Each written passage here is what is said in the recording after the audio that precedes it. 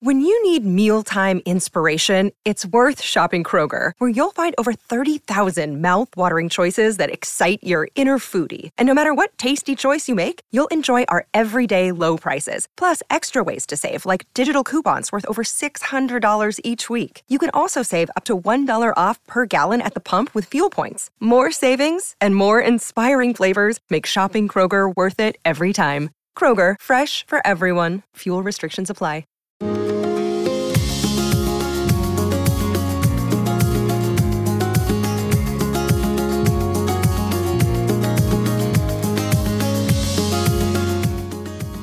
You are listening to the Thoughts from a Page podcast, which is a member of the Evergreen Podcasts Network.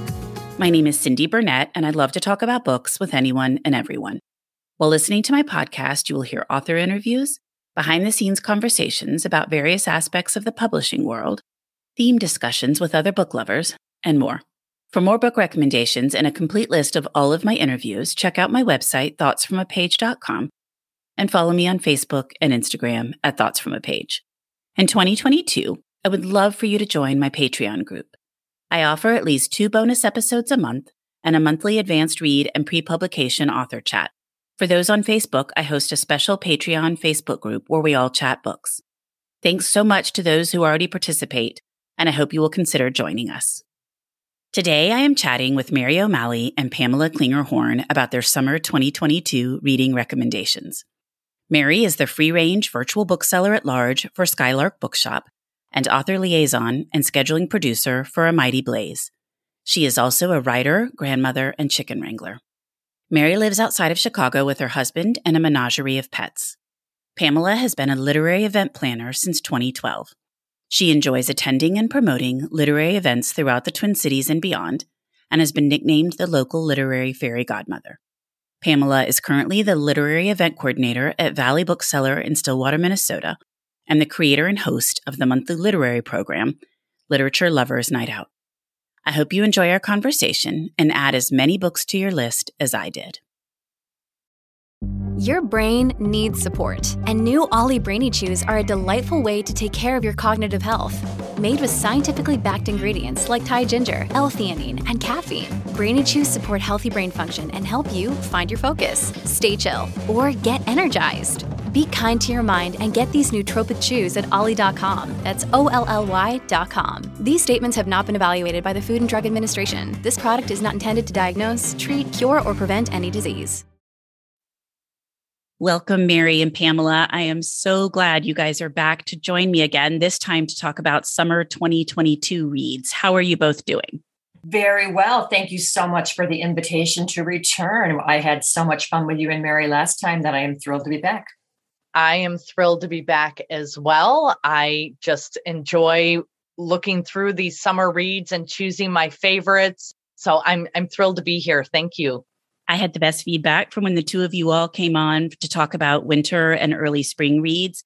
So many people reached out and said they had wonderful lists and that you both talked about books that they didn't hear everywhere else. So I thought that was just wonderful, and I wanted to make sure I relate it to you both. Thank you so much. I'm glad that people found our talk interesting. As am I. And before we start, I had a couple of questions that I had been thinking about that I wanted to ask you. Sure.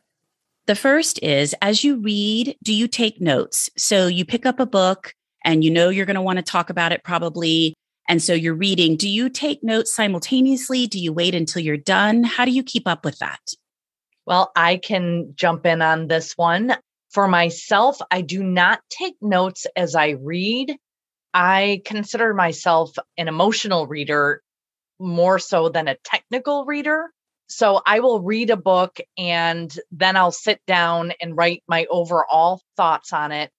And before I come onto your podcast and I sit down with all of my books, then I'll sit down and kind of look at them again with fresh eyes and think about what it was that stood out to me as I was reading. And I'll jot down notes as I go along that way. So I take notes, but it's always after the fact, before I'm doing a book talk rather than as I'm reading. I am similar. Mary and I joke that we are literary twin sisters. And I also take that first read purely to immerse myself in the story and just have that pleasurable read without any work going along. If I see some errors in the book, something I want to make note of, I might circle it with a pen, but otherwise I'm just reading it straight through. If I'm going to be giving a book talk or working with the author, then I'll go back a second time and make notes and, particular bullet points that I want to discuss. But that first read is pure enjoyment. That's so interesting because that's what I do too. I read through the first time just to enjoy it. I don't want to be distracted or pulled out of the story by jotting down notes or thinking about things. But then I find sometimes there'll be things that I've loved about a story as I'm reading. And then by the time I'm done, some of those little nitpicky details sort of disappear. So I've been trying to figure out a good way to sort of meet myself in the middle in terms of not interrupting my reading, but also being able to think, oh, this is one of the things that I thought was so cool as I was reading. So I don't know if flagging that page or what would work. That's why Post-it notes were invented. I don't even have to write anything on it. I can just slap a Post-it note on the page so it has a little bookmark there. And then when I go back, I'll remember that there's something I wanted to pay attention to there. I do something similar and cue the gasps of horror. Sometimes I just dog ear the page. Other times I will use these wonderful, amazing little tools called book darts.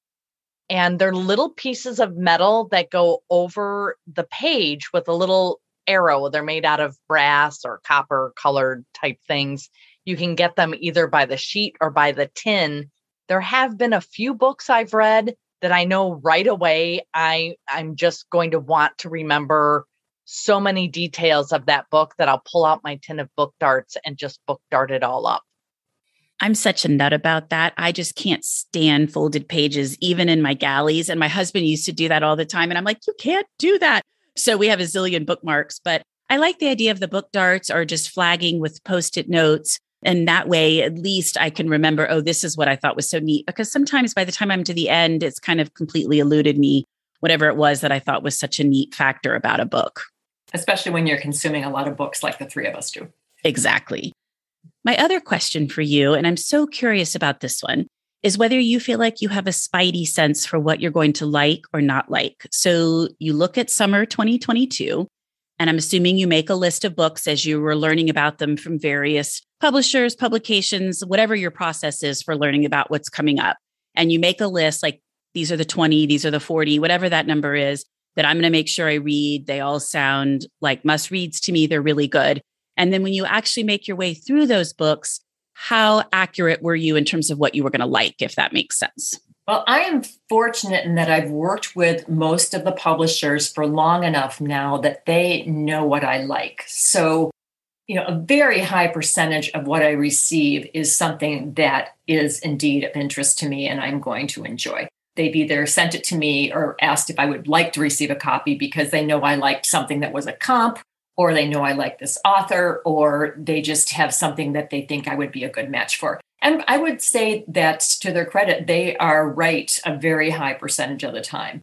I don't really make a list. My list evolves constantly on my nightstand. I just kind of pile them up and things get shuffled around in order as I decide I'm going to read something next, or somebody says to me, that Indie Next nomination is due. And I'm like, oh yeah, I did want to read that.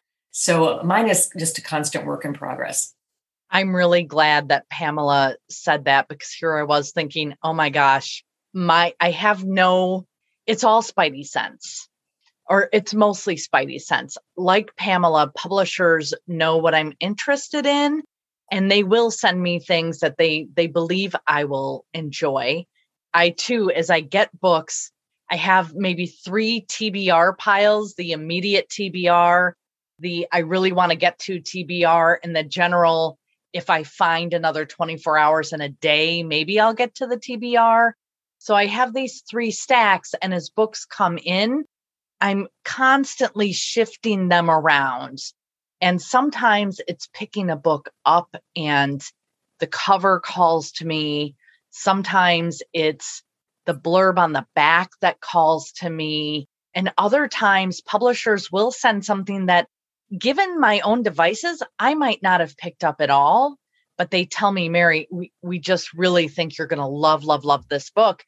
and I'll pick it up and I will love it. And I love the fact that I'm not just choosing books I think I would love, that they find me through these other avenues, or Pamela reads something and says, Mary, you've got to move this to the top of your list. You're going to love it. And I always do.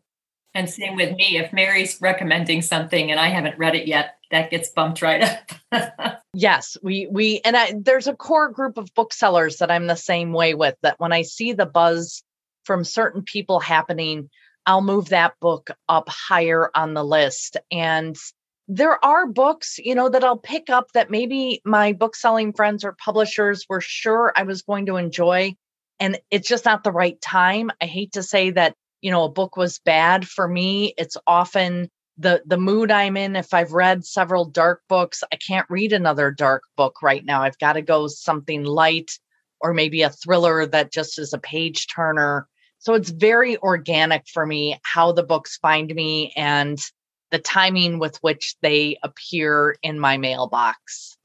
That's so interesting, because what you're describing is exactly what happens for me.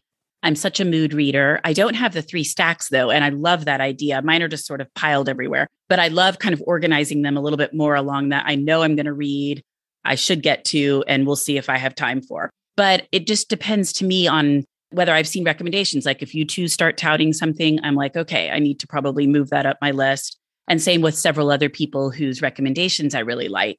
But it continues to be a work in progress for me too, which is some of the fun. I mean, you want it to be fun. It has to be fun. Yeah, for sure.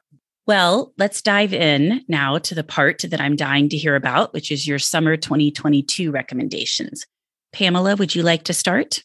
I would be happy to. I am going to start with June, and my first June release is The Lies I Tell by Julie Clark. Her most recent novel was The Last Flight, which I found out sold over 180,000 copies.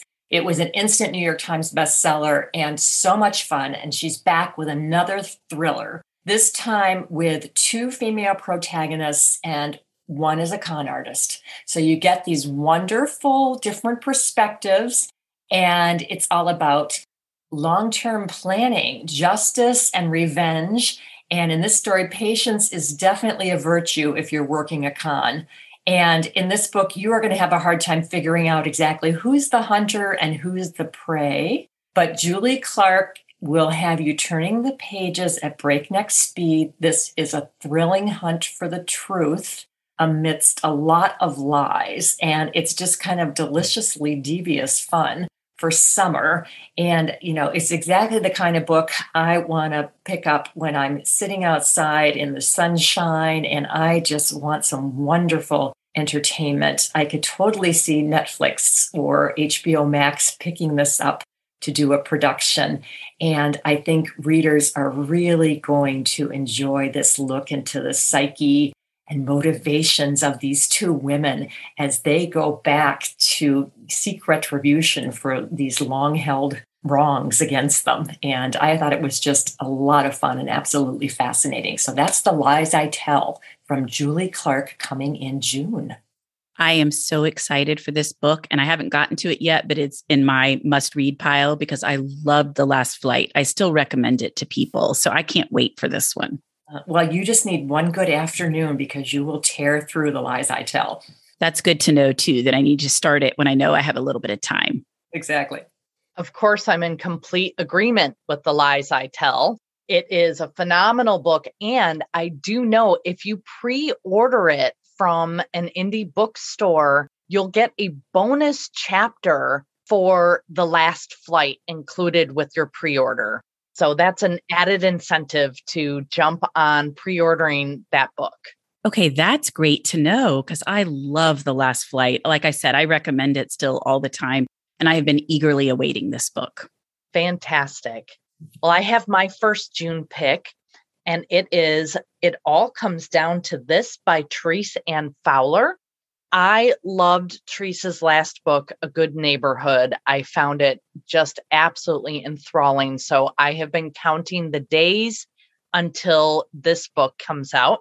And It All Comes Down to This is centered around the Geller sisters. You have Beck, who's a journalist with a marriage devoid of passion.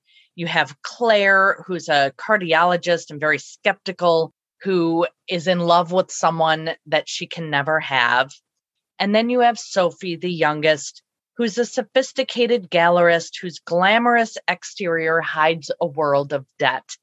When their mother dies, she leaves very explicit instructions as to their summer home and the disposition and what the girls need to do. And of course, none of the girls are happy about this. They're shocked by their mother's death. They knew she was ill, but she kind of kept it a secret how close to death she was. She didn't want them all flying to her bedside. So she died, in private. And there's so much going on in this book. Will fulfilling their mother's final wishes bring them together or tear them apart? As much as I loved A Good Neighborhood, I felt like Therese really stepped it up a notch with this novel. It's a perfect summer read to really lose yourself into. It's a perfect book club book as well. So you can read it over the summer and then add it to your book club schedule for fall. I loved It All Comes Down to This by Therese Ann Fowler, coming in June. And I'm going to second the motion. It's a beautiful book. I also was a huge fan of A Good Neighborhood. So I'm thrilled to have another Therese Ann Fowler novel in my hands. And again, I know I picked it up and I'm like, book clubs are going to love this. I didn't read her last book, but I read A Well-Behaved Woman about Alva Vanderbilt, and I loved it. And she also has a fantastic novel about Zelda Fitzgerald. Oh, I don't think I knew that. Okay, good. I'll have to look that one up. Explore the backlist. Mm-hmm. Exactly. I'm always such a huge historical fiction fan, but I have been seeing all sorts of things about her new one too. So I'm excited that you both loved it, and I'll add it to my list. Great. Well, my next novel is A Walk on the Dark Side. This is called Night Crawling by Layla Motley. It also comes out in June. One of the most amazing things about Night Crawling is that Layla Motley was only 19 years old when she wrote this book. And this young woman is wise beyond her years. The inspiration for the novel was a case in 2015 in the San Francisco Bay Area, where a young sex worker was exploited by the police department. And of course, it was a huge scandal and cast a very negative light on the police, who should be trying to help young people in jeopardy instead of exploiting them. But Night Crawling is really gritty urban fiction. This is not for the faint of heart, but boy, put on your big kid panties and take a look at this one because it is stunning. Her main character, Kiara, is barely scraping by. She and her brother, who is kind of a ne'er-do-well, are trying to make ends meet and support themselves, as well as helping a young neighbor boy. And unfortunately, she is forced to turn to night crawling or, sex work to bring in money. And this is a tragic circumstance that happens to young people in the United States, in a wealthy country that should have enough resources to take care of its own. But she really pulls the cover off what it's like to barely be getting by in America. It is just, as I said, gritty urban fiction. It's raw, it's beautiful, it's intense. And coming from a 19-year-old writer makes it all the more of a stunning debut. Pamela, you've now given me something for my TBR list, which, like yours, is overflowing, but this sounds like one I've got to move up. Yeah. And my next pick for summer is also a dark subject, but it's nonfiction. And it is Blood Orange Night by Melissa Bond. It's my journey to the edge of madness. And I found this book absolutely heart-wrenchingly horrifying. It's a memoir of one woman's journey. So she's suffering from debilitating insomnia. She has an infant daughter and a special needs son, and her insomnia is unbearable. It's not, I can't sleep for a few hours each night. She can barely function. She's going, days on just a couple hours of sleep. So her doctor prescribes her benzos. Benzos are the family of Xanax, Valium, Klonopin, and Ativan. And he does not explain at all the highly addictive nature of these drugs, but instead prescribes them in a horrifyingly high dose for her. And this leads to an addiction that becomes a prison for her, because even as she starts to understand just how dangerous and addictive these drugs are, she also comes to learn that it would be life-threatening for her to wean herself off these drugs and, forget just stop taking them. She would die. So she finds there's like one doctor in the whole country, or at least in her whole area of the country, that has a proven success rate of weaning people off of these drugs. And it's going to take years. She journaled throughout a lot of this. Her writing is, boy, you are pulled into the hell she's living. The cover itself is absolutely, it pulled me in to see this cover. And then I learned that the photo on the cover is actually her. It's haunting, absolutely haunting.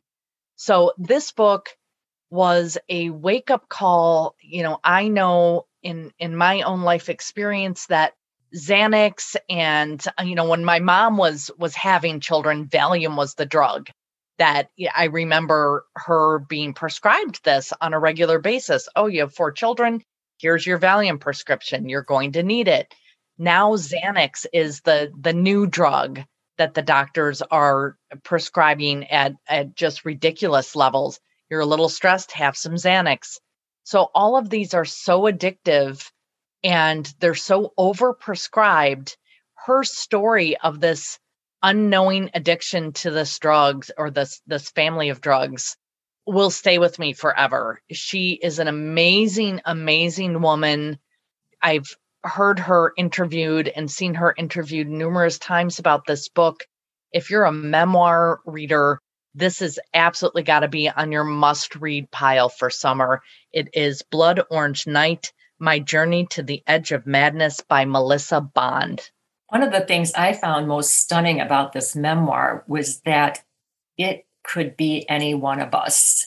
I mean, there was nothing exceptional about Melissa Bond's case of falling addicted, to these drugs and the type of medical care she received. This is, exactly as you said, a wake-up call to people about the dangers that lurk if these are not prescribed and monitored properly.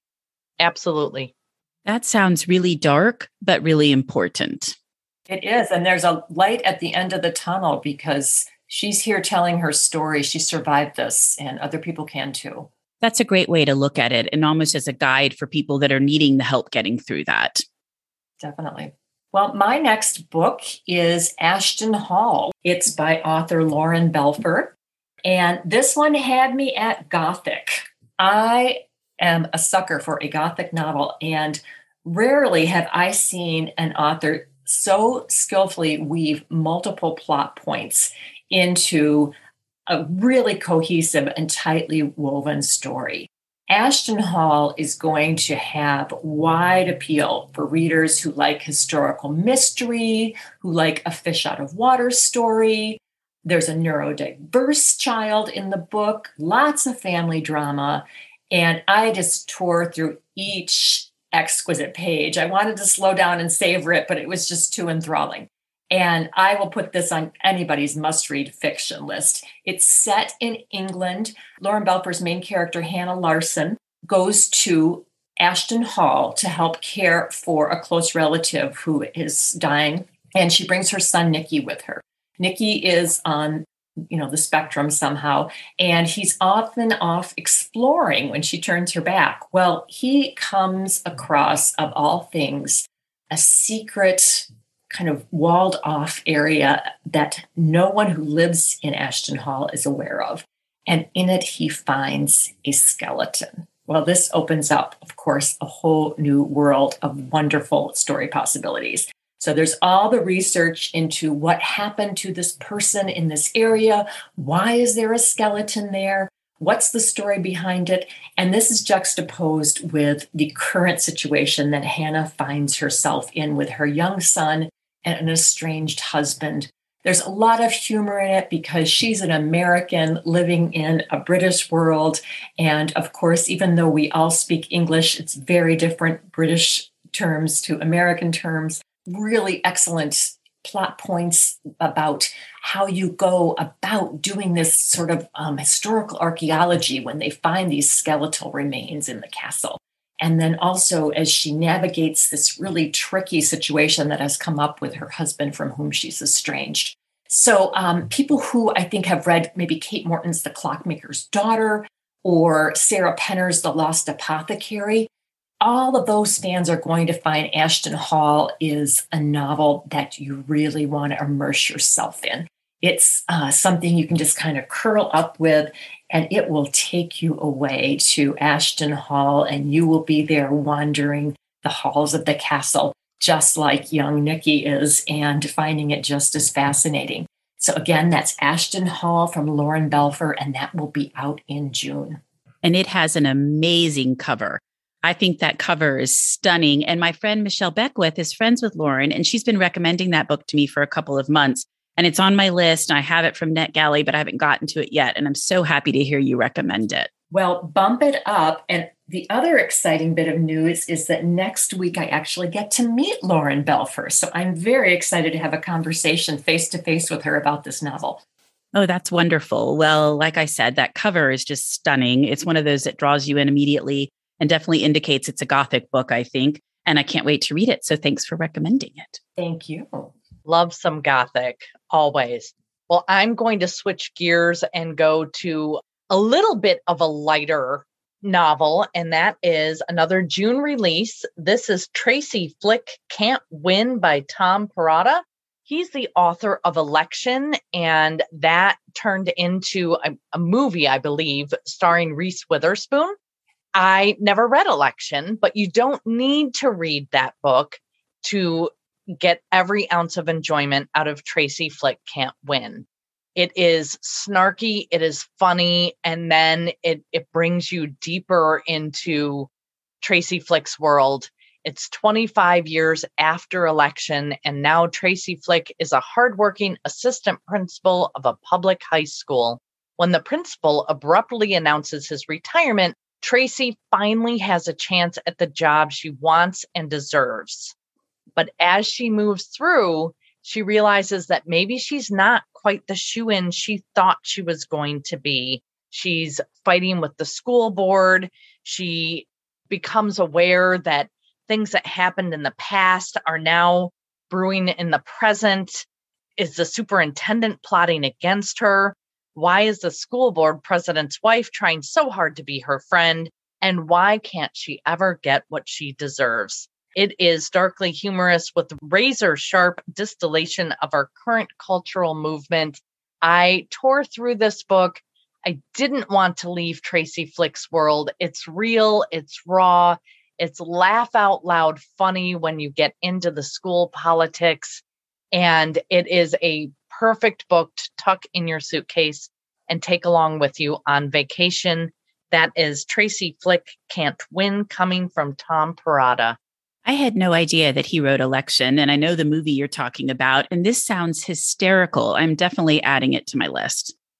I'm also going to go over to the humorous side of life with my next recommendation, which is Hurricane Girl by Marcy Dermansky. This is a nice, quirky little gem of a novel. It's just a little over 200 pages, so I was able to enjoy it all in one sitting. In this novel, Allison Brody, also known as Hurricane Girl, is having a very bad week. She has broken up with her boyfriend, moved out to the East Coast, finally bought herself a lovely little home, and she's owned it for all of a week before a giant hurricane comes and devastates the entire area. And her house is obliterated. And through a kind of comedy of errors, she ends up going off with a cameraman who has come to film about this event for the news. And he is off his meds and very quirky, and she ends up with a head injury. And so it's just one thing after another happening to this poor woman. And if you like quirk, Marcy Dermansky is the author for you.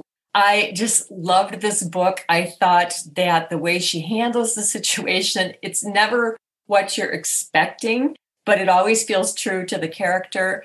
And I loved the ending. It was just so unusual and weird and wonderful. And I just turned the last page and I thought, that's fabulous. And this is kind of walking on the wild side between a comedy and, sort of horrific, because these are really bad things happening to her. But the way Marcy Jermansky handles the story and her writing just pulls it off. And if you are a swimmer, you are going to love this book, because that is what Hurricane wants to do to heal her soul, is get in that pool and start swimming some laps. So again, it's an odd little book, but it was so refreshing to read something that was different from most of what's out in the world. And it's beautifully written. It's a clever story. It's smart fiction for smart readers.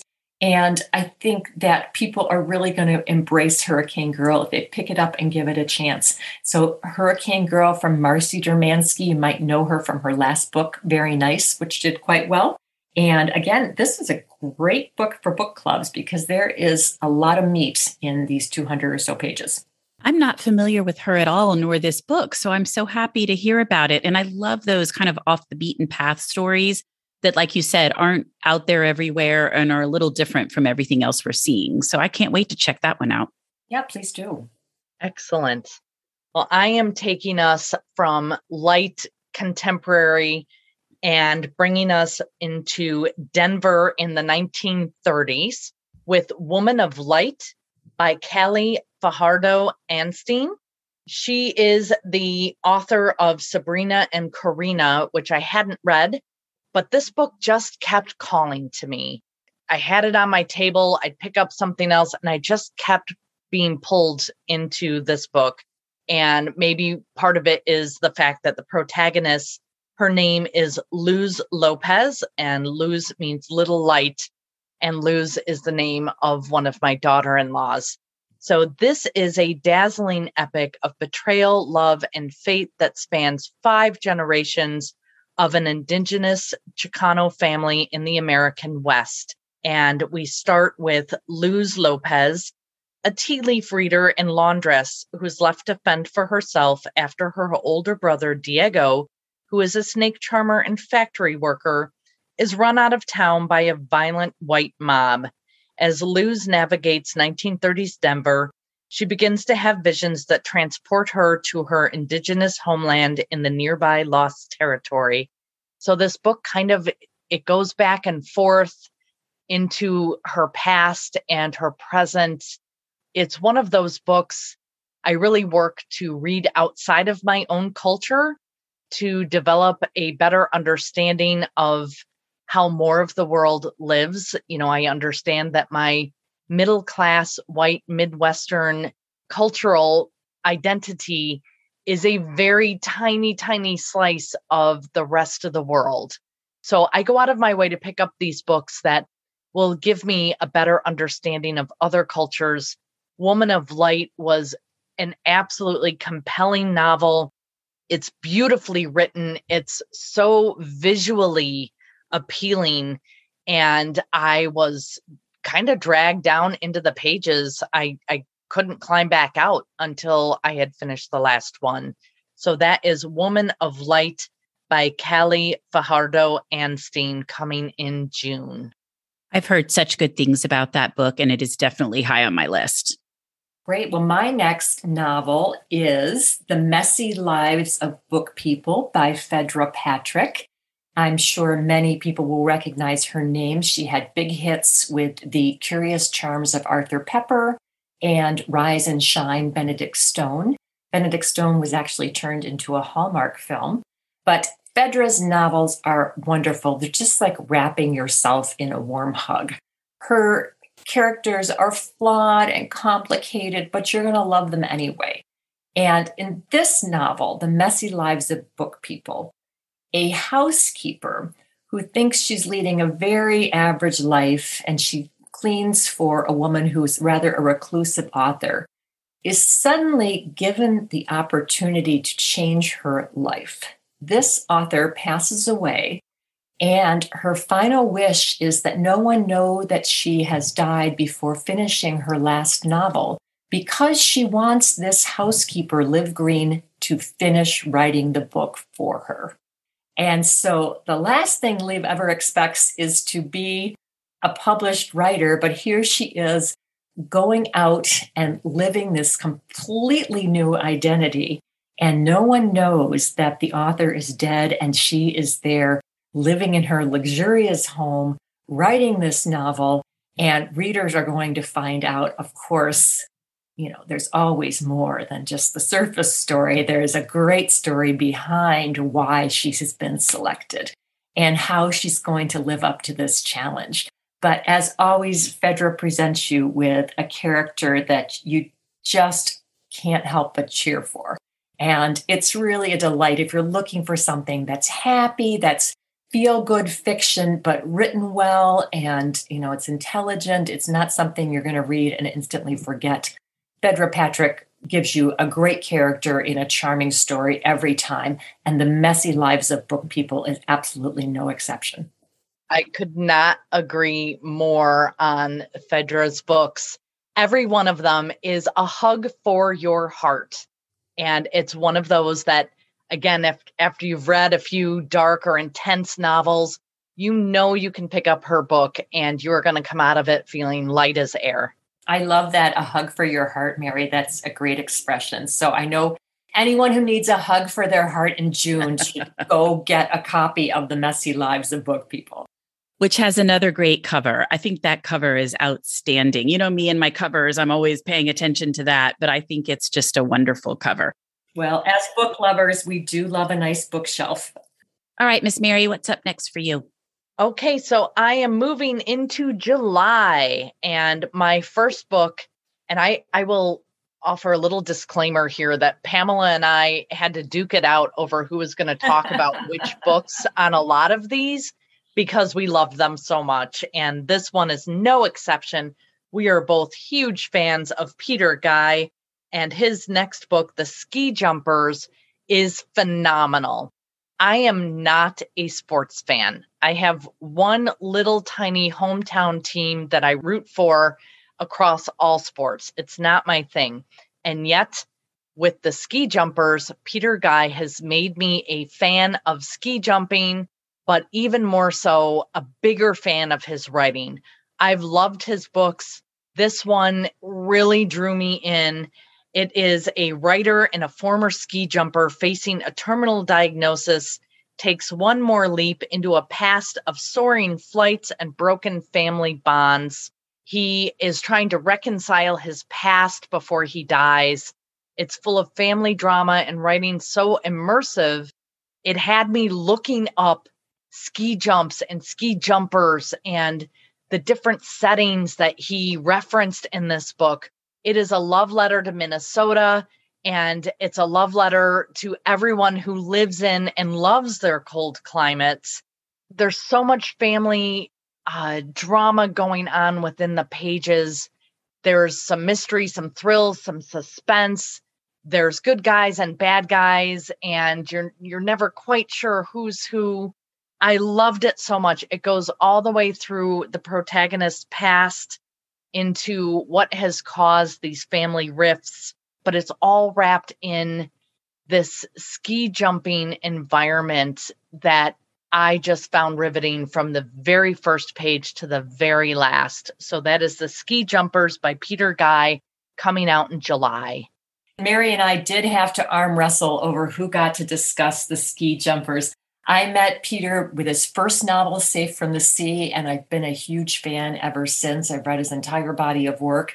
There is no one on the planet who knows less about sports than I do, and I am not a fan of cold climates either, but I was all in with The Ski Jumpers and, Googling ski jumping videos to see how this worked. And as always, Peter crafts a great set of characters with, a gripping plot. And so you just can't go wrong. At least one of you, if not both of you, have posted about this one several times, because I was familiar with it only from your posts, but it sounds really good. It is. And that's coming from the University of Minnesota Press right here in Minnesota. So an extra reason to be proud of it. Oh, that's neat. I always like finding those books from smaller presses that you can highlight. Exactly. Well, my next novel, again, is another June release, and it is Gilt, G-I-L-T, as in all things sparkly and shiny, from Jamie Brenner. And this one is a sparkling gem of a novel, not a little gem. This one's a big one that you want to pack in your summer travel bag. Jamie Brenner's known for fun summer fiction. Her last book was Blush, and before that, The Forever Summer.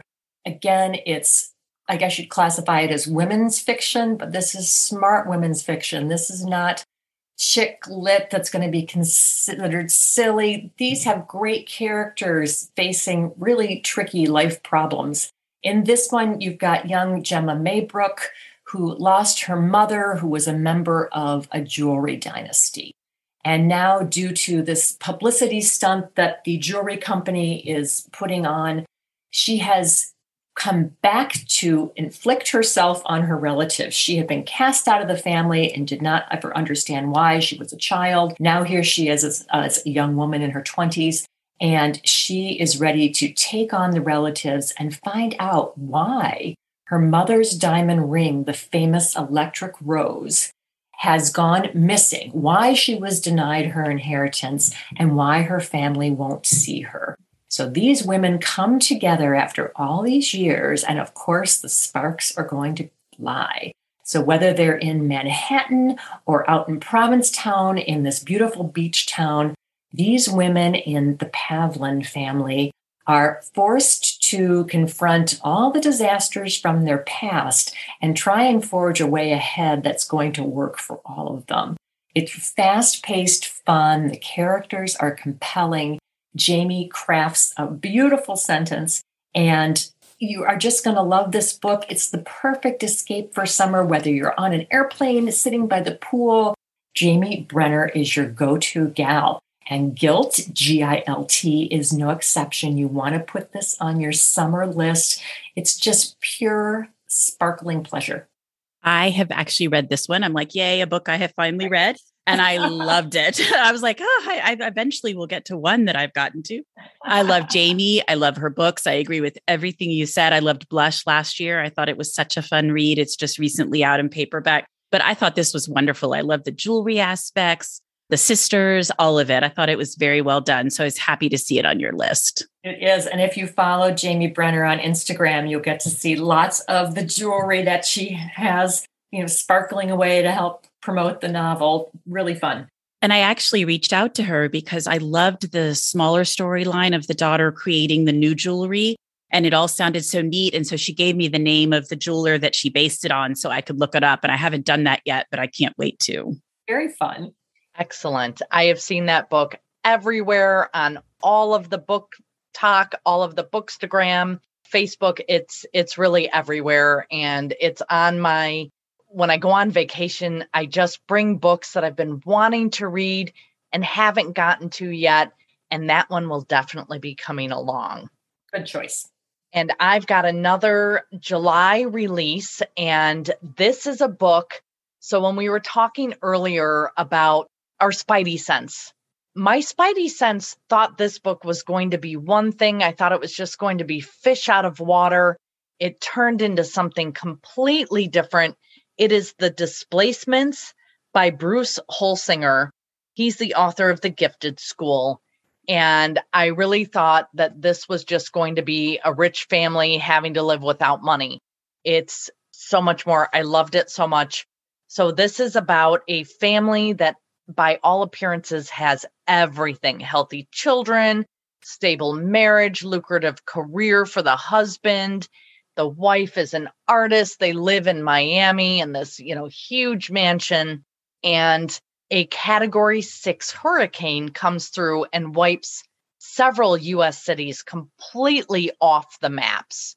And all of these families that have had to flee this hurricane, where do we put them all? So they are put into these displaced person camps and given, tents to live in. There's a lot that goes into this as to why this family is kind of forced to to move into this camp without any of their money, because they come from all this money, but the parents are separated right before the evacuation. And through a series of circumstances, the wife and children find themselves with absolutely no money, no credit cards, no IDs. This book was haunting, absolutely haunting. So when the storm makes landfall, all of these families are forced to move north into these camps. They are transported hundreds of miles to a FEMA mega shelter where their new community includes an insurance agent turned drug dealer, a group of vulnerable children, and a dedicated relief worker trying to keep the peace. Will they ever find normal again? The suspense in this book, holy cow, the pages turned themselves. It is a thriller, it is a suspense, but it also had me thinking on so many other levels. Climate change, what is our country prepared for these climate change disasters that are happening already, but are going to be happening at a faster pace as we move forward? And what would it be like to, we saw this a little bit with Hurricane Katrina, which is referenced in this book. But moving forward, what will we do with all of these people when climate change transforms the very fabric of our country? I loved this book. I cannot speak highly enough about it. It is The Displacements by Bruce Holsinger. If you are looking for a book to tear through when you head out on vacation, definitely grab this one. I second you again, Mary, as usual. I saw that was on your list, and so I picked it up from my pile last week, and I read through the whole thing. What is it, about 500 pages, Mary? And I had to read it in 24 hours. It was so compelling. Wow. Okay, good. I've seen a lot of posting about it on Instagram, but I wasn't sure what it was about. It sounds really good. I really liked The High House, which one of you recommended in our last episode. And that makes me think a little bit of this, all this climate fiction that's starting to come out. Right. But in many ways, it's going to appeal to fans of Emily St. John Mandel's Station 11. True. Yeah, it's so different from The Gifted School. And I love to see authors really invent themselves in their different works. And he definitely does that with The Displacements. Okay, good. Well, I'm definitely adding that one to my list. Thank you. Great. My next one is my very last book for June. And this is a romantic comedy called Nora Goes Off Script by Annabelle Monahan. In this one, our main character, Nora, writes for the Romance Channel, and she writes these heavily formulaic, lovely, feel-good romantic comedies, and one of them is going to be turned into a big-time film. And they actually want to film it at her home where she and her two children live. So they come to film at the house, and of course, the super handsome, swoon-worthy male lead is there, and she gets to know him. And when the filming is finished, he decides that he wants to stay on. And he is asking Nora, who is in need of money, if he can pay her $1,000 a day just to stay for an extra week. Nora needs some wiggle room with cash, and she agrees that this is going to happen. Well, of course, what's a romantic comedy without romance? So I'm sure this is not a spoiler. Nora and the swoon-worthy TV star Leo end up falling in love. But of course, complications ensue. And it's charming, it's funny. Her kids are smart and fun, and they complicate things as children's do. But the whole cast of characters is just really engaging. And I would love to see this on the big screen. It would work so well. You'll probably be trying to cast it as you're reading. This is just fun. People will identify with it. It's got so many real life problems with, struggling with money and struggling with your kids. And if you have ex-spouses and this kind of things, I don't know that too many of us will get a leading man to come and live in their homes, but it's a wonderful novel. I read it on an airplane, and it's exactly the right length for a flight from Minneapolis to New York, I'll have you know. So that's Nora Goes Off Script by Annabelle Monahan. And again, that's my last book for June. I love this book so much. I'm obsessed with Nora. I'm obsessed with everything about it. Like Pamela, I was casting it as I was reading it. I found myself just smiling ear to ear as I was going along. It absolutely is a uplifting, heartfelt, beautiful novel.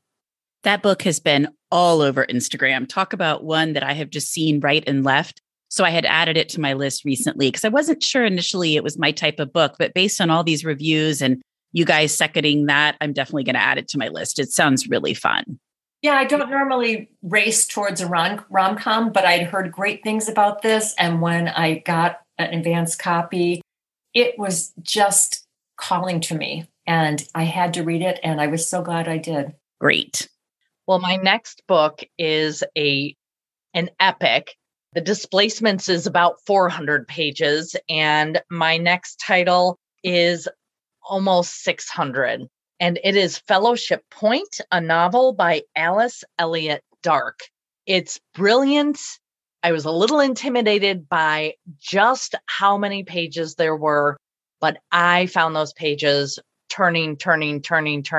It's one of those, just one more chapter. It is the perfect book club book. It is an epic and masterful story of a lifelong friendship between two very different women with shared histories and buried secrets. It is set across the arc of the 20th century. I did not want to leave this world. It takes a celebrated children's book author who is determined to secure her legacy and also to finish her Franklin Square novel series, which she writes under a pseudonym, and nobody knows who the author really is. But she also wants to protect permanently the peninsula of the coast in Maine, known as Fellowship Point. She wants to donate the land to a trust, but she must get the other shareholders of this property to agree. And one of those shareholders is her best friend, Polly. Polly has lived a completely different life from Agnes. She is a well-off married woman with children. She's devoted to her husband. She just wants a beautiful and harmonious home. And as different as they are, they have maintained this friendship over decades. This book had so much within the pages. I love the fact that you've got this story of female friendship, that you've got these women who are in the twilight years of their lives, but still living very fully.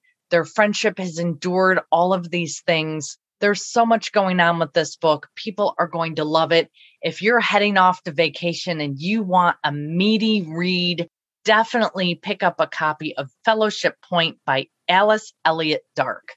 Mary, you are so right. Normally, when I'm sitting down with a 600-page book and I'm going through it and I'm thinking, where is an editor? No one needs 600 pages.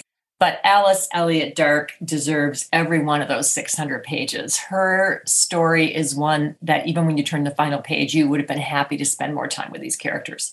It's on my list and I haven't gotten to it yet because of the size. I haven't really had a time to sit down with that large a book, but I cannot wait to read it. And you guys were just together up in St. Louis or outside of St. Louis, right? And with some other booksellers, and you all were posting about it, which made me so much even more excited to read it than I already was. It was one that got the endorsement from the entire group. We'd all read it and everybody had rave reviews. So I thought, okay, that means I definitely need to add it to my list, but I've heard nothing but wonderful things. Don't be daunted by the size. You will be so fully immersed that you would not even care how long it is. Because what you're saying, Pamela, about where is the editor is kind of a constant refrain. I feel like these days that some of these stories are just too long. They're good, but you're like, they could have been 100 pages shorter, 150 pages shorter. So it's wonderful to know that it deserves its length. It does. Oh, I guess it's my turn. All right. I am finally moving into July, and I am going to introduce you to a debut author who currently lives here in Minnesota, Antonia Angress. Her novel is called Sirens and Muses.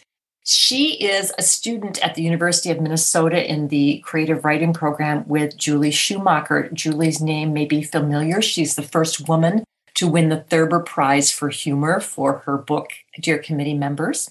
In Antonia's novel, Sirens and Muses, we get taken to the exclusive world of a very fancy, prestigious East Coast arts college. And there are 4 people there who intersect, and their lives become entangled in this kind of rarefied world.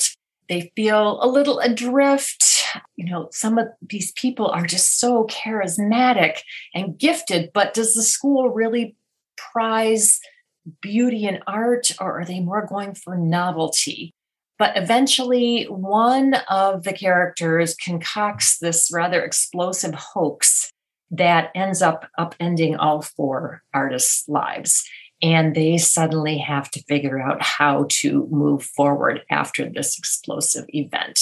This is going to appeal to people who like campus novels like Prep or The Secret History.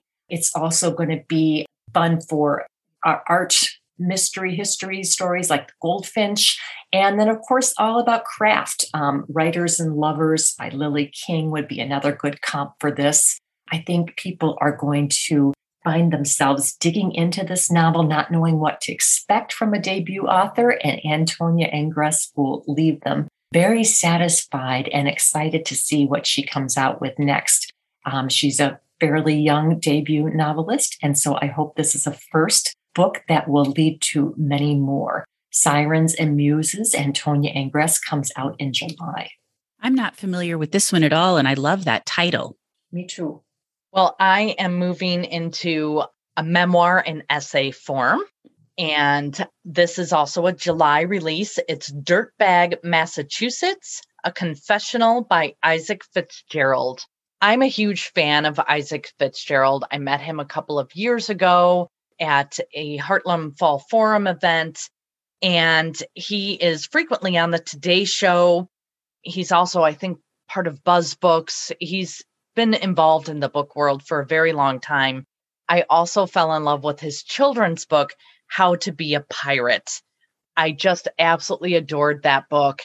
And through following Isaac on social media, I was aware that he's had a pretty colorful life.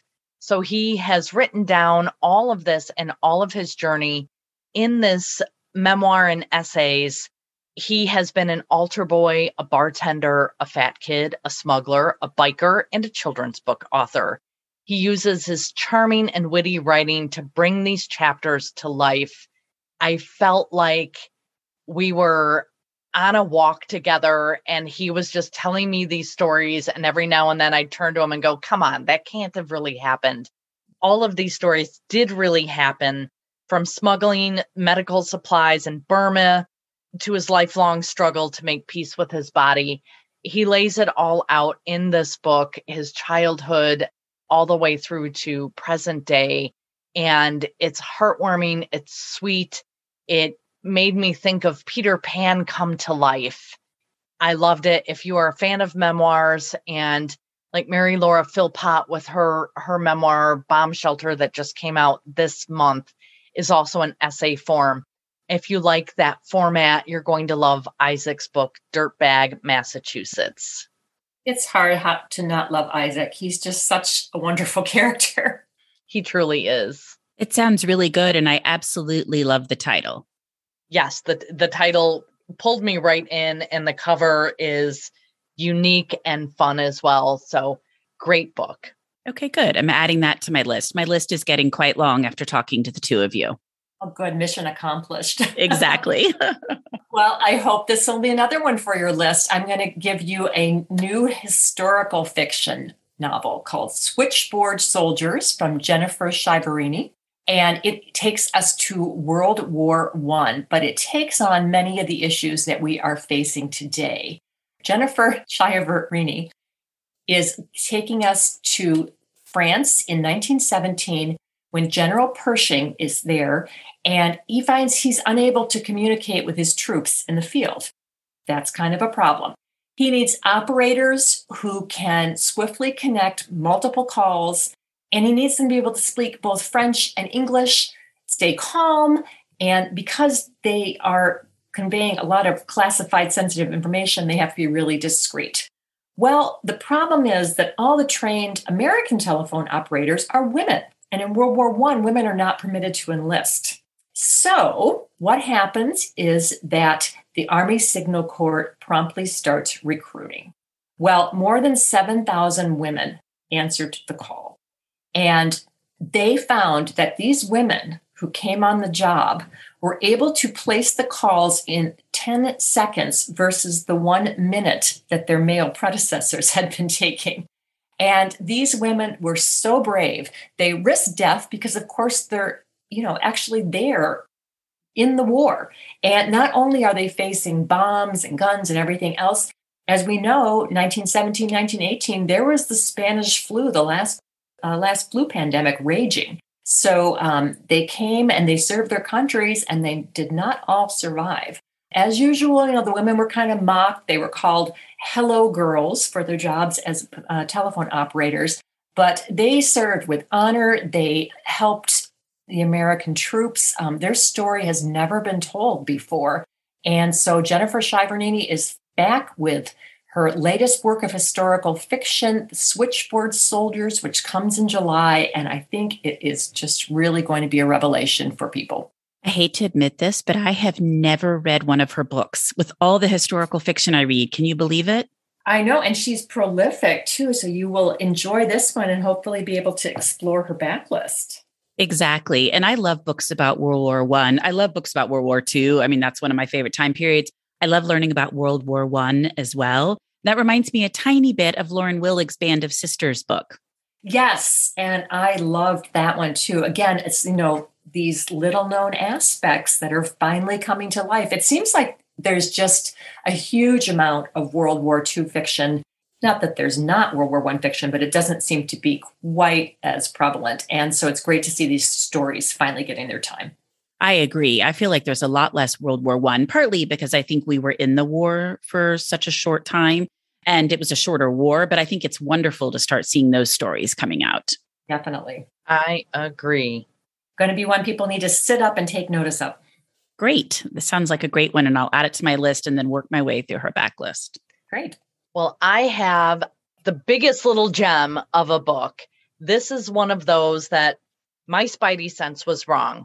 I wasn't really pulled in by the cover, and I wasn't completely pulled in by what I read about it either, but it was suggested that I would love it. So I had to open it up, and it is called The Boys by Katie Hafner. It comes out in July. Meg Waite Clayton calls it a little miracle of a book, and I absolutely agree. It clocks in at under 250 pages.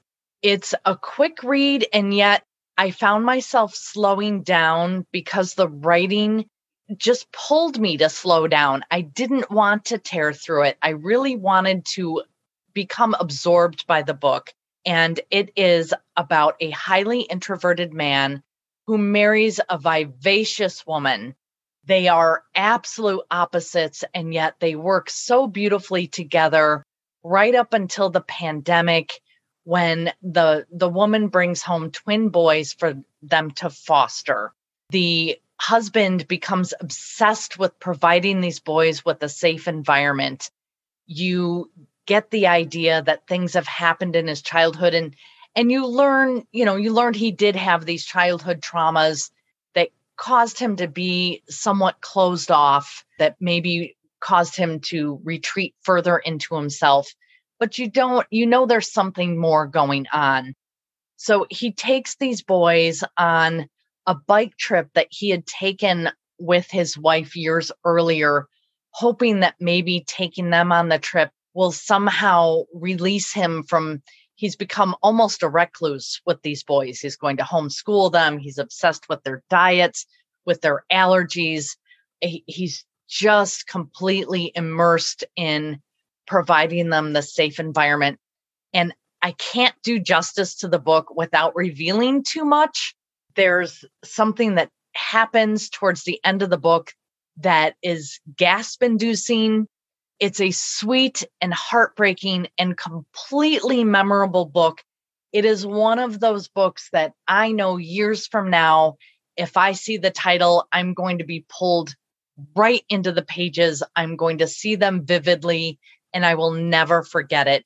It's The Boys by Katie Hafner, an absolute hidden gem of a book for me. Thank you for introducing that one to me, Mary. I am now adding to my list. I think it's such an interesting cover on that one. It was very interesting, and yet it didn't cause me to want to open the pages. I thought it was going to be one thing. It turned into 100 different, better, amazing things. I'm so glad I read it, and I urge everyone to pick up a copy. Great. I'm glad you enjoyed that one. My next July release is a really fun thriller from Jennifer Hillier. Her name will be familiar from really popular books like Little Secrets and Jar of Hearts. Her new novel is called Things We Do in the Dark. And if you like to be on the edge of your seat with white knuckles while you're reading a thriller, this is the one. Her main character, Paris Peralta, is married to a celebrity older man, and she comes home and finds him dead in the bathroom. Well, she's arrested in her own bathroom. She's covered in blood. She's carrying a straight razor, and her husband has been slaughtered in the bathtub. Well, she knows she's going to be charged with murder, and that is bad enough in itself. The real scary part for her, though, is that 25 years earlier, there was a similar murder, and she might be charged with not one, but 2 murders now. But of course, the past secrets never really stay in the past, nor do they remain secrets. And things come to light as Paris and her story begin to peel back the layers, and each chapter reveals more of what has happened. You, again, are going to be casting the series in this one. Paris Peralta is a really fascinating character. There's also a friend of hers who becomes a podcaster and sort of amateur sleuth, and he's looking into it. It's really exciting. It was really fun. If you want something that's just going to take you away for great escape reading, I know I read it on vacation, and it was an excellent choice. It was just so much fun, and I love a good thriller, and this satisfied on every level. Thrillers can be really hit or miss for me, but I think that I usually like what you like, Pamela, in the thriller arena. So I'm going to add that one to my list for sure. One of you recommended The Overnight Guest in our last conversation, and I just loved that. That was one of Mary's. Okay. Well, it was really good, but I usually like either one of your thriller recommendations. So I'm definitely adding that one to my list. Is it as dark as Jar of Hearts was, or is it not quite so dark? No, I mean, it's not gory or super dark. No, I would say it's in the tradition of your typical amount of darkness for a thriller that involves a murder. Okay, perfect. Then I'm going to definitely pick that one up. Thank you. So I only have one August book, and truth be told, it might take you all of August to get to it or get through it because it's another giant book. Gosh, I don't think I've ever read so many books of this length so close together ever, but every one of them has been just fascinating for me. So my August pick is Properties of Thirst by Marianne Wiggins. You've probably seen it on social media all over the place because it is all over the place.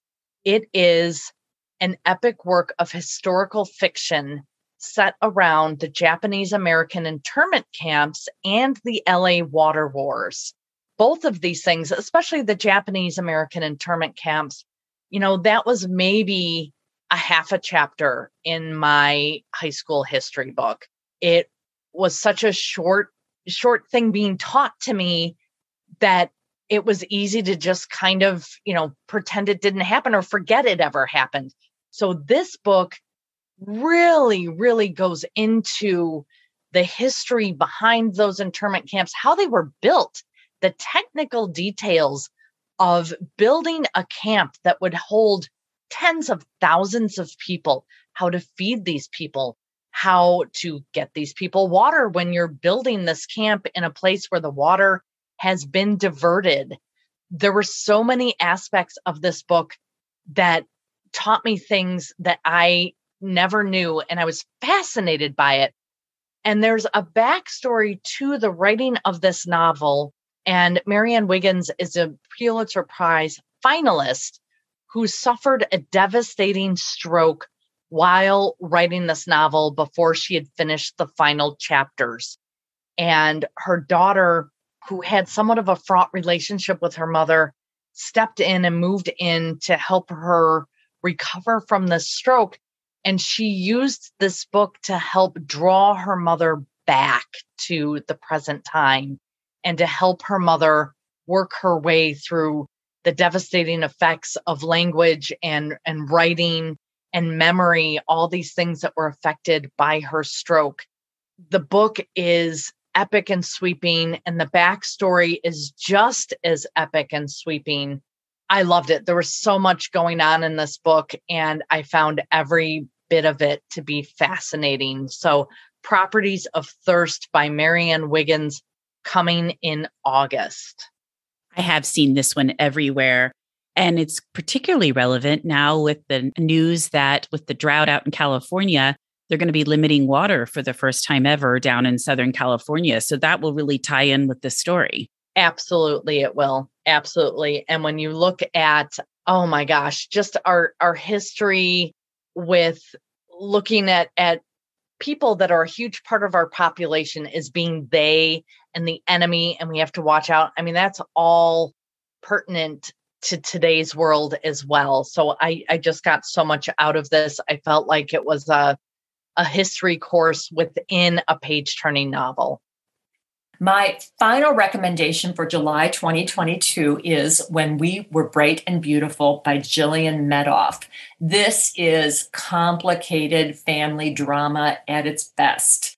Gillian Medoff introduces us to the Quinn family, and there's a mother, father, 2 sons, and a daughter, all of whom are extremely wealthy. They live a very privileged life. They adore each other. It seems like they have a charmed existence. But the one son, who's a junior in college, is arrested for raping his ex-girlfriend. The family is all convinced that he could never have behaved this way. And of course, they race to defend him and hire the best attorneys possible. But as the story proceeds, we find out from the daughter, Cassie Quinn, that there are many errors to this facade of perfection. She is not, in fact, the family's biological daughter. She came to them when her own parents, who were friends of the family, died, and they took her in. And these parents, whom she professes to love and have a fabulous relationship with, there's actually some dark undertones there. And these brothers with whom she is so close, again, that's on the surface, and there's some issues boiling away deeper down.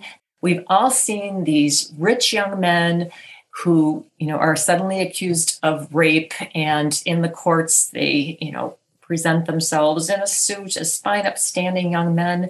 And then, of course, the defense comes back and says, that they're white, they're privileged, they're smart, but they did this terrible thing. So here we get both sides of the story. Did he do it? Didn't he do it? Is the girlfriend a liar? Does she have revenge on her mind for something else? Or is she his victim? It's absolutely compelling. And there will be some plot twists that you don't see coming. These are complicated characters and some dark family issues. But you will be wanting to find out exactly how When We Were Bright and Beautiful is going to come to a conclusion. And it is stunning when it does. Gillian Medoff has really pulled off a great family drama. Sounds like that would be a great book club one, too, with all of the issues, tough issues, and ones that seem to be in the news a lot these days. Most definitely. This will have a lot of fodder for book club discussions. There are so many talking points and so much in the news and in other current novels that you could read and compare and discuss. Absolutely. Well, I am down to my final novel, and I cheated a little bit. This is actually a September pick, but I just love it so much.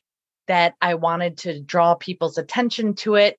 And you know what? You can pre-order it now. And then when summer's over and you think the fun is over, you'll get notified that your book is in and it'll be a gift to yourself. It is The Matchmaker's Gift by Linda Cohen-Leugman. And this is just an absolute gem of a book.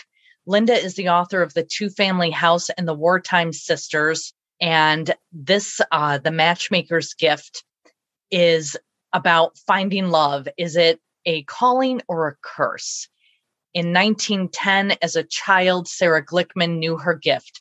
She is a seeker of soulmates and a maker of matches.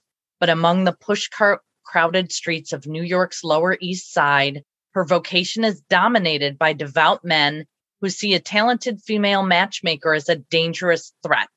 In 1994, 2 generations later, Sarah has passed away and bequeathed her journals with all the details of her matches to her granddaughter, Abby, who is a successful divorce lawyer. The journals open a Pandora's box, leaving Abby to question everything. Why does the career she chose suddenly feel so inconsequential? How much is she willing to sacrifice to keep her grandmother's mysterious promise to a stranger? And is there really such thing as love at first sight? I adored this book. Gosh, it is smart. It's intelligent. It's so well written. The characters are beautiful. I could hear their voices in my head. I easily flipped between the 2 time periods, and the ending just tied everything up so absolutely beautifully. I adore this book, The Matchmaker's Gift by Linda Cohen-Leugman, coming in September. This book really is a gift. It's a book that you should gift to yourself, to your mom, your grandmother, your friends. It is just a delight. I've read all of Linda's novels, and this one is just a beauty, and the cover is breathtaking. I was so excited that you included this one because in the last few months, I've launched a special program for my Patreon account, and we read a book early. Everybody gets a NetGalley widget, and then we talk to the author pre-publication. And this is our August pick. So we will be reading this book and talking with Linda in August before the book comes out in September. So I was so excited when I saw it on your list with that high recommendation. How absolutely lovely, and what a wonderful Patreon perk, I've got to say. And this is one that I got it, and I had a few other ones that I really had to get through, but the cover is stunning. And that cover just kept calling to me until I picked it up and opened it. And the inside is every bit as beautiful as the cover itself. You are going to have such an excellent conversation with Linda. She is an attorney by day, and she has a family, and she writes novels. She's just this amazing Renaissance woman and fun. You are going to have an absolutely great conversation about The Matchmaker's Gift. I'm really excited about it. She and I have been friends on Facebook for years. I loved her first book, The Two-Family House. I haven't read her second book, but I think it will be delightful. So far, we've had so much fun with these conversations, getting to talk to authors ahead of time. And I think she will just be perfect for it. So I was so happy that it was on your list, and I've seen nothing but absolutely wonderful things about it. That's great. Before we go, Cindy, I'm afraid you always get more than you bargained for with me and Mary, but I have to give a shout out to a book that comes out on November 29th. We'll be facing the holidays at that point and winter. So here's something exciting to add to your list. It's called Winterland by Ray Meadows. Ray wrote The Mercy Train, which was extremely popular, and her last novel was I Will Send Rain. Winterland takes us to the frozen tundra of Siberia in communist Russia and the elite world of gymnasts. This young girl is selected for her talent, and all of us during the era of Olga Korbut, we knew what the communist regime was like in terms of training these athletes and how intense it was. But she really brings it home. When I read this book, I right away got in touch with Ray and I said, I never knew you had lived in Russia. How long were you there? And she said, oh, I've never lived in Russia. But you will not ever guess that from reading Winterland. It takes you right there. You meet several generations of women, and find out about, what life was really like. It's just unbelievable to me that an outsider wrote this novel. It's an amazing flight of imagination and beauty. She crafts her novels so well. Winterland is a gift that you should give yourself and put it on your Christmas and Hanukkah shopping list. Comes out November 29th. You can pre-order it by the case and pass them out. But this is a gift that is going to be great for your friends, your family, your book clubs. Winterland, and it's by Ray Meadows, coming from Henry Holt Publishers. I always enjoy getting more than I bargained for because you guys have the best recommendations. So now I can look ahead to fall and add something to my list from that time period as well. Thanks for letting me squeeze that one in. Of course. Well, both of you, I can't thank you enough. As I've said several times already, I love your recommendations and my list has grown exponentially longer, but I very much appreciate that. There's nothing more fun than a very big TBR. So thank you both, Pamela and Mary, for coming on the Thoughts from a Page podcast. Thank you for inviting me back. It's always a pleasure to talk with you and Mary. And I loved every minute of it. Anytime you want us back to talk books, I don't think you'll have to try very hard to get us here. Well, that's great to hear. Thank you so much, Cindy. Coming up on 5 Minute News, I'm Anthony Davis. You might think it's partisan because maybe it's critical of one side or the other, but it's not. It's just the truth. And I think that's also something that's kind of unusual for Americans listening to the radio or to podcasts, because the news landscape in the States has been so partisan for so many decades. So 5 Minute News is verified, truthful, independent, unbiased, and essential world news daily. Thank you so much for listening to my podcast. If you like this episode, and I hope you did, please follow me on Instagram at Thoughts From a Page. Consider joining my Patreon group to access bonus content and support the podcast. Tell all of your friends about the show and rate it or subscribe to it wherever you listen to your podcasts. I would really appreciate it. I hope you'll tune in next time.